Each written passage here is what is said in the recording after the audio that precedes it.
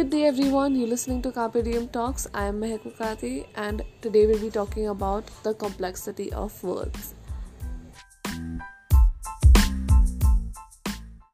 There are about 171,000 words in the English dictionary.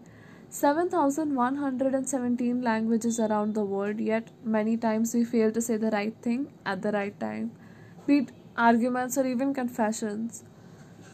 Words are like the face to the intention and the emotion that we carry while conveying them, which gives depth to the conversation. Sometimes we have the emotion but not the words, and sometimes it's just words with no meaning.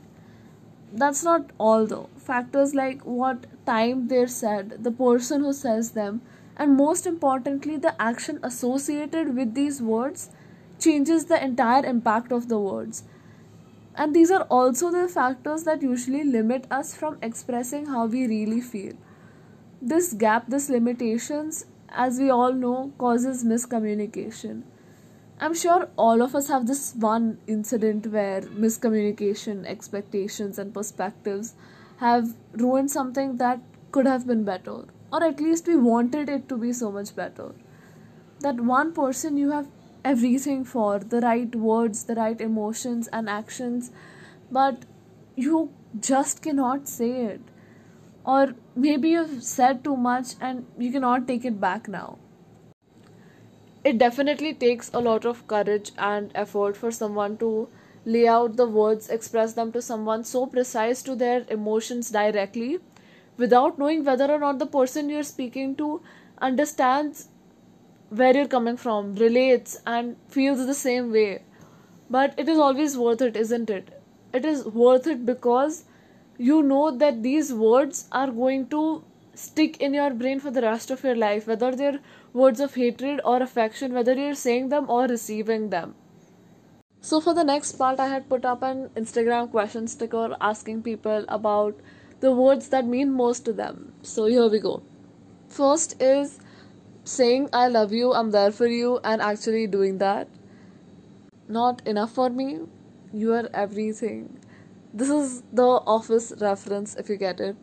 When people say something nice about her, I like your smile, I like your outfit, I like the way you talk. This is a nice quote. If everything was simple, everyone would be a billionaire. Believe, love, and success. This one really hit. I wish I could stay with you forever, but forever is too pure for us to promise. So let's stay together till whenever. Issues, pain, and the complexity of words is temporary, but what really matters is what comes after that, after breaking through all of that. It involves of words that are not said out of obligation when you actually mean them, like when you genuinely feel like, oh yeah, this person who is doing this small business makes really cool stuff, I cannot buy it but I will still say it. When you find someone interesting, when you like something somebody does and you go and tell them, it matters the world to them. This can actually change lives, your life and the person you're talking to. And it's awesome. So use it. So if you miss someone, go tell them. If you are interested to talk to them, go talk to them. If you despise someone because of something they've done wrongly, correct them.